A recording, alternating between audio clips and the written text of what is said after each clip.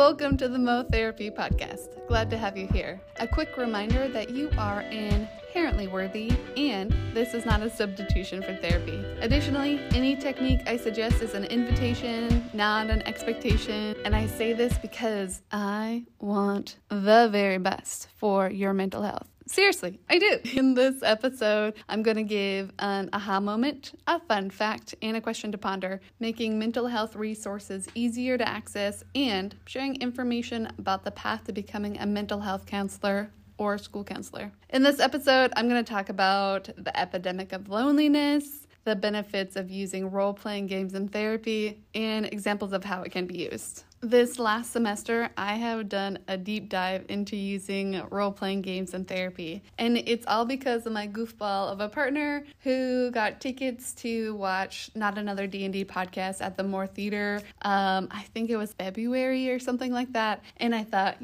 I should listen to one podcast because then I'm not so confused when I'm at the show and I can kind of understand the background of what's happening. One show turned into 50 shows. They're about an hour long each. And I did that in a month. So yeah, I got a bit sucked into it. I'm an avid podcast listener, but that's a lot for one show. I love the relationships that they have with each other. You can really tell that they genuinely care about each other and just have fun and play and like to poke at each other and support each other. So super funny. I highly recommend you listen to it. But my fave person is Emily Axford. She plays a character called Moonshine Sybin, and in the last episode I listened to, she was consoling another character who is a teenager in the game and recently made a mistake. And I love what she said in response. Basically, she was like, when you're a baby and you have to build up a germ library so that your immune system is stronger.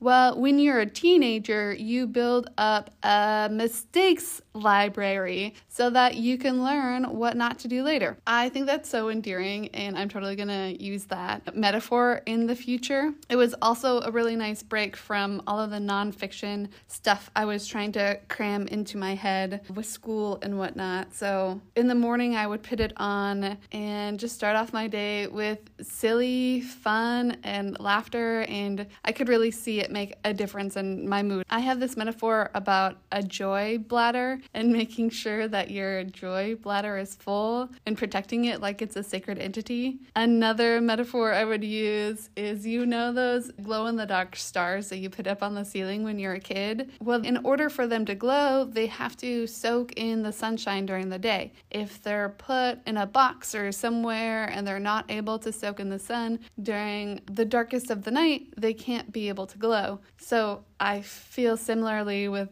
joy, and that's kind of like soaking up the sunshine so that in dark times you're able to glow. And as therapists, we'll get into dark times with people or with ourselves, and so finding value in creating time to soak in that fun so that you can use it for later times that are more difficult, which is a great segue into why I'm such a supporter of using role-playing games in therapy. As we grow up, it seems like we view play as frivolous rather than as a necessity, as something that is a luxury that people do when they have all of their work done and everything on their list is completed, then they can be able to have fun. But I was listening to a podcast by Brené Brown, and she said that every day she plays pickleball, and it doesn't matter if something is due or she's late for something, that's something that she schedules into her life because it's important to her. And I just love that because I think it is important.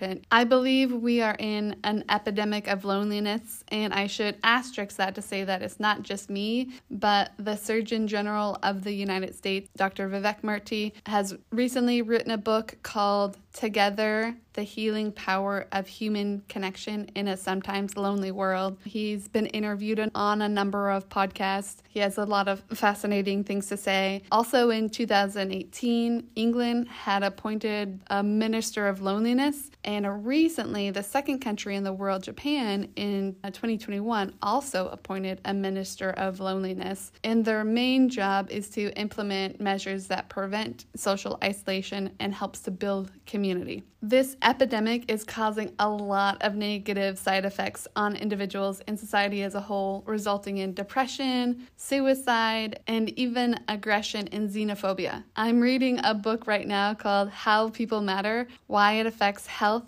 Happiness, Love, Work, and Society. And it talks about how mattering is a feeling of feeling valued and adding value, and how it's essential for our well-being. It was published in 2021, and they have a lot of relevant examples of how it shows up in society today. In the book, they have a fact about how from 1999 to 2017, the suicide rate in the United States rose 33%. And in rural communities, it increased by 53%.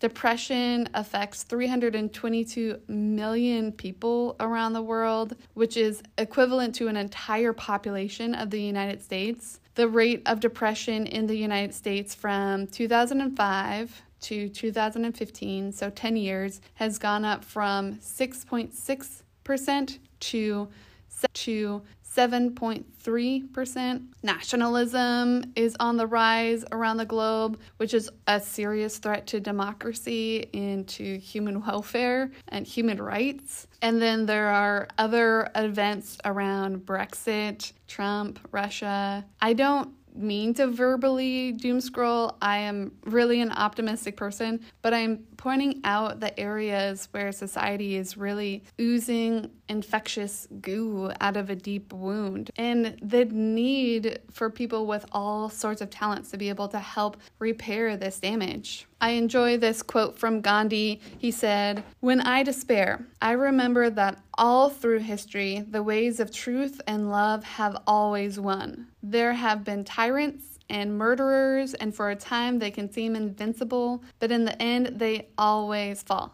Think of it, always. And personally, I want to be one of those people that's on the forefront of helping youth to create connection, belonging, and meaning in their lives. I see how the intersection of role-playing games and therapy can really benefit youth because it's fun and engaging and social. And collectively, we can feel, deal, and heal. That last feel, deal, and heal is from Tiffany Rowe. She's awesome. You should check her out. And role-playing in therapy, like having these games, it's kind of like eating your vegetables without realizing you're even eating your vegetables. But before I talk more about using role-playing games in therapy, I want to give you some terms so you'll be less confused, and also I won't have to say so many words. RPG. So I'll start off with RPG, which is not to be confused with RBG, Ruth Bader Ginsburg. RPG stands for role-playing game. It's a game in which players take on the roles of imaginary characters who engage in adventures, typically in a fantasy setting, overseen by a referee. You can think of this as long-form improv or a choose-your-own-adventure book. It's more involved than a choose-your-own-adventure book, but for simplicity's sake, using this metaphor, the dungeon master or the DM is the person that would be the author of the book, who's creating the world and structuring the adventure, whereas the players would be the readers of the book, and the players get to decide, when you're reading through and it's like, do you want to eat the slugs? Turn to page 53.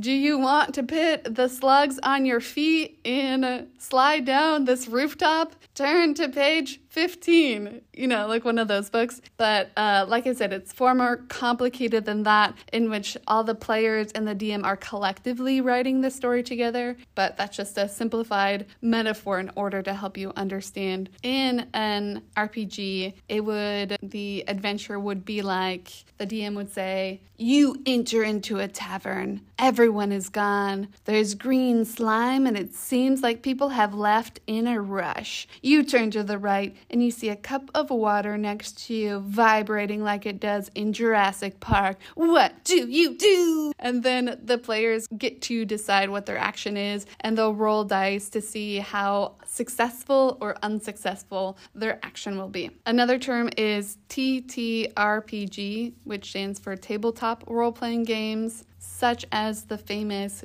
Dungeons and Dragons or D&D. In D&D, the person that runs the game, or connecting to the metaphor before, like I said, the author is the dungeon master. They can also be called a GM or a games master. The difference between naming is because a DM is closely related to D&D, whereas not all RPGs are D&D games, and so you use GM for games that are outside of D&D. And I recently learned about an RPG from a new friend named Alex, and this type of game is called PBTA, Powered by the Apocalypse, which is another type of tabletop role-playing game design framework that was developed by Maggie Barker and Vincent Barker. If you want to learn more about this type of game, there's a great YouTube video called How to Play PBTA, Powered by the Apocalypse. It will be up in the show notes if you want to look at that. But the video helps explain the pared down rules and the simplified characters, which makes the game easier to use because there's less information to remember. And it's still a game where people collectively tell a story together.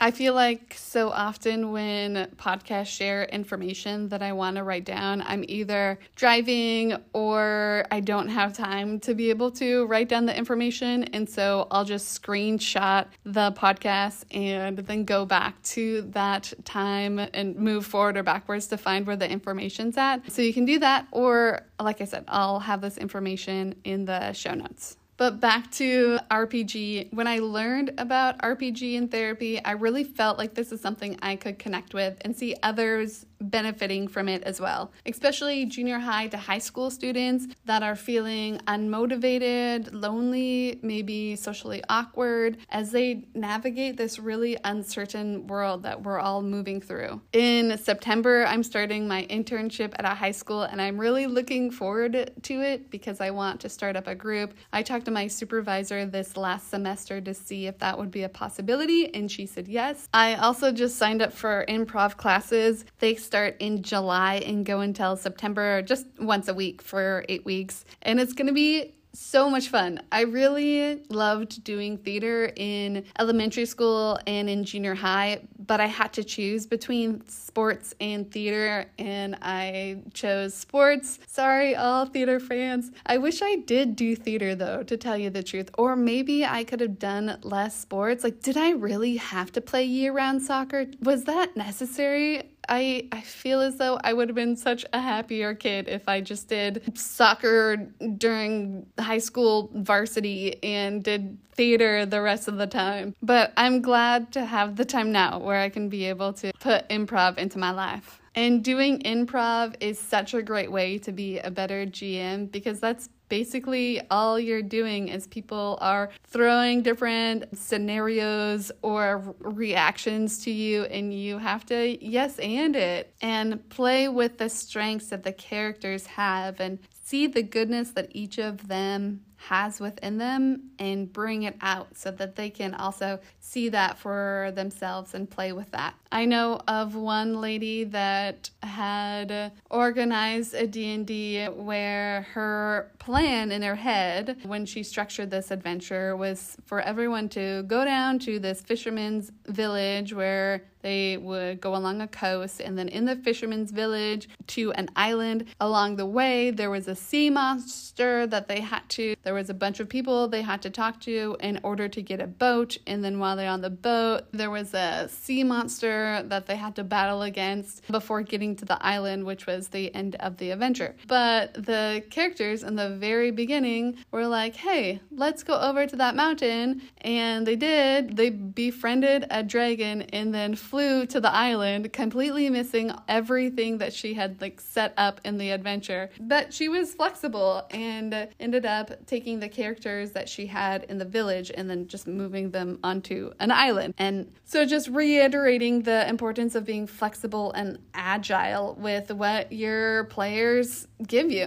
I recently completed the level 1 certification from Game to Grow. There's 3 in total, and it helps therapists to implement RPG into therapy. And I found it super helpful because I find there's so many different things that I could say of why RPG is beneficial and how it's beneficial, but they narrowed it down to these 5 core capacities, which are regulation, collaboration, planning, perspective, and pretend play. And they also talk about how RPG can benefit people who are experiencing depression, anxiety, eating disorders, PTSD, schizophrenia, bipolar addiction, and autism, just to name a few. Last semester, I did a paper on RPG and therapy, and there is a ton of research that's coming out that talks about the benefits of RPG, so that's pretty exciting to see that there are research-backed best practices that one can use moving forward in someone's practice. So here's an example of what the core capacities would look like in a game. So say there's a player who's struggling to express themselves, they're really timid, and their character is put into a situation where they have to give a speech to rally the troops. Now for this player, giving a speech is a really high stress environment, and so while they are giving this speech, they're learning how to regulate their emotions, they're learning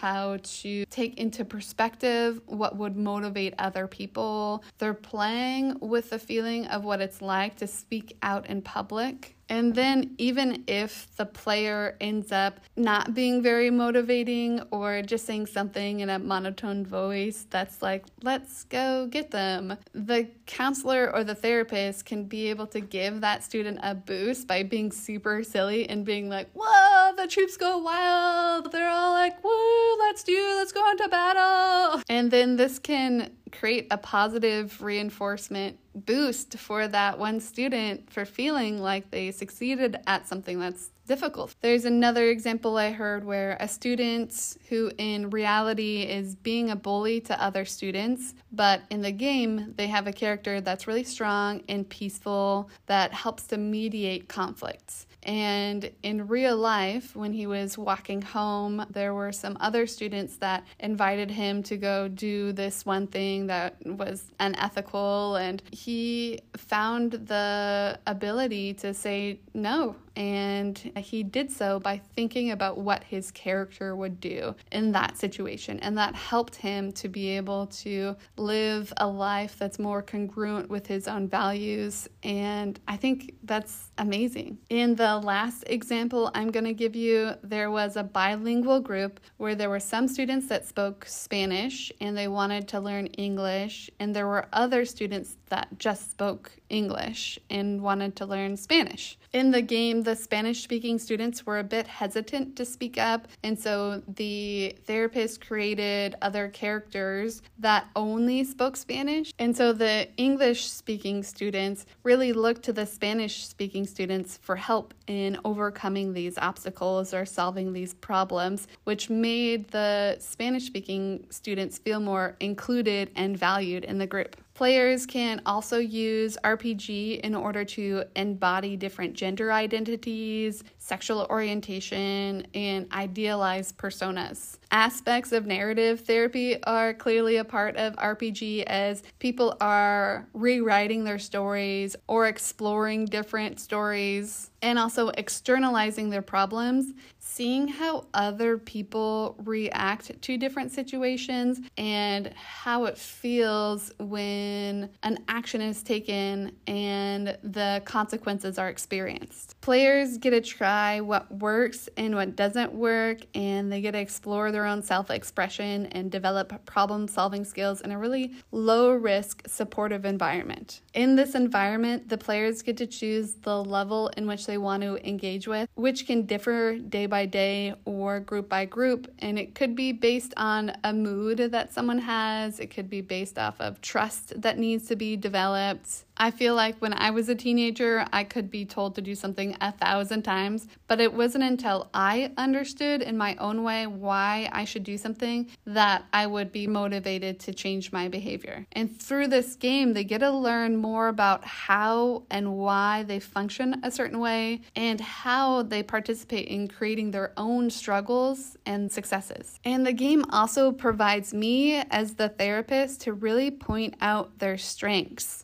Oftentimes it's hard to get teenagers to talk about their life and their thoughts. So this game creates opportunities where I get to point out the goodness that I see in them and let them know that they add value and that they are valued. But another thing I really love about D&D is how it creates opportunities for collaboration. And even if a player is not ready to collaborate, they learn the importance of cooperation, which can lead to collaboration in the future. As the game develops, players can slowly build trust with each other, that they are working together, that they're here for each other, that they want the success of the other player. And this can help players who develop empathy and understanding for each other and learning how to value people for their strengths and for their weaknesses. Well, thank you for listening to my ramble. I'll definitely report back on what I learned after my level 2 certification with Game to Grow. That's in July sometime. But I'll leave you with a thought to ponder that comes from Solution-Focused Brief Therapy.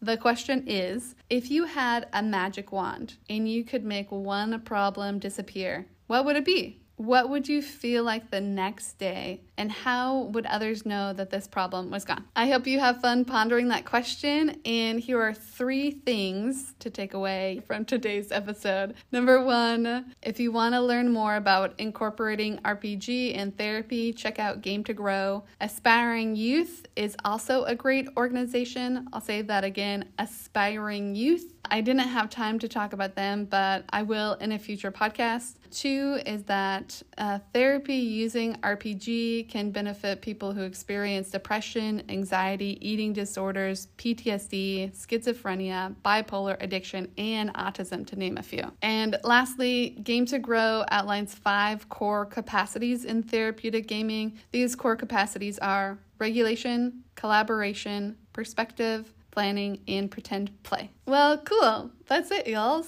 If you can't get enough of this content, you can check out my Instagram at mo_therapy. And I'll leave you with a quote from George Bernard Shaw that says, "We don't stop playing because we grow old. We grow old because we stop playing." Okay, now go take a nap. You deserve it.